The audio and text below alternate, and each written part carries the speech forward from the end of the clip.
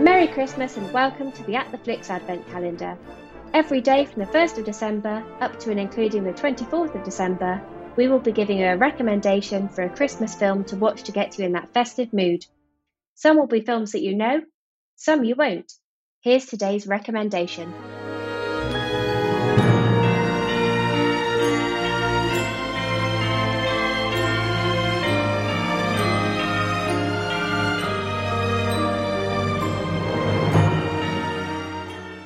Today we return to Ebenezer Scrooge, or to be more correct, his creator Charles Dickens, as our film selection is the 2017 feature The Man Who Invented Christmas. Dan Stevens stars as the famous novelist who, as the story opens, is not having the best of times. It's 1843 and his last 3 novels have flopped, meaning he is desperate for a hit. Dickens commits to delivering a new book, called A Christmas Carol, in just 6 weeks for the Christmas market. The problem is, Dickens has writer's block, and creating a story and characters is not coming easy. Then, in his imagination, the characters come to life, and Charles Dickens meets the unpleasant man who will one day become one of the greatest characters in literature, Ebenezer Scrooge. Humbug! What is? Christmas. What about it? Well, what is it but an excuse for picking a man's pocket every 25th of December? Yeah, keep going. A time for paying bills without money. A time for finding yourself a year older and not an hour richer.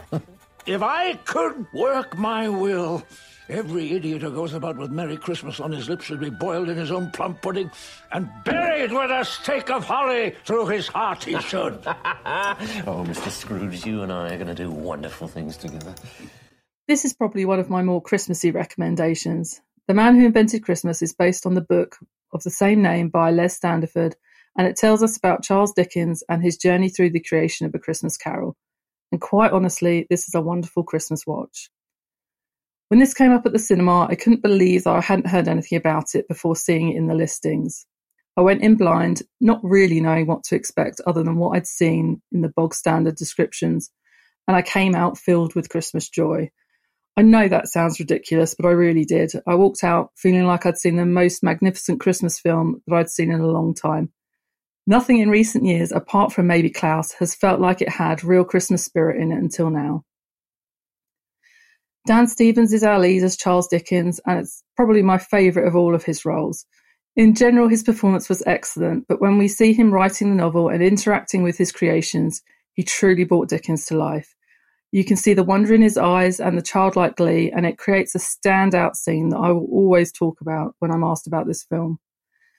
The fact that we're all familiar with this story makes this something of an Easter egg film. You get to spot his influences and inspiration throughout, and I really think that adds something special to it all. The whole film has a beautifully theatrical feel to it, partly due to the whole cast having a background in theatre, but combine them with the stunning sets and costumes and you've got a modern family classic to watch. I don't know how much enjoyment a younger audience will get out of this, as it's mainly an adult topic, but its PG rating certainly makes it one to keep in mind in the run-up to Christmas and will make for a great family movie night.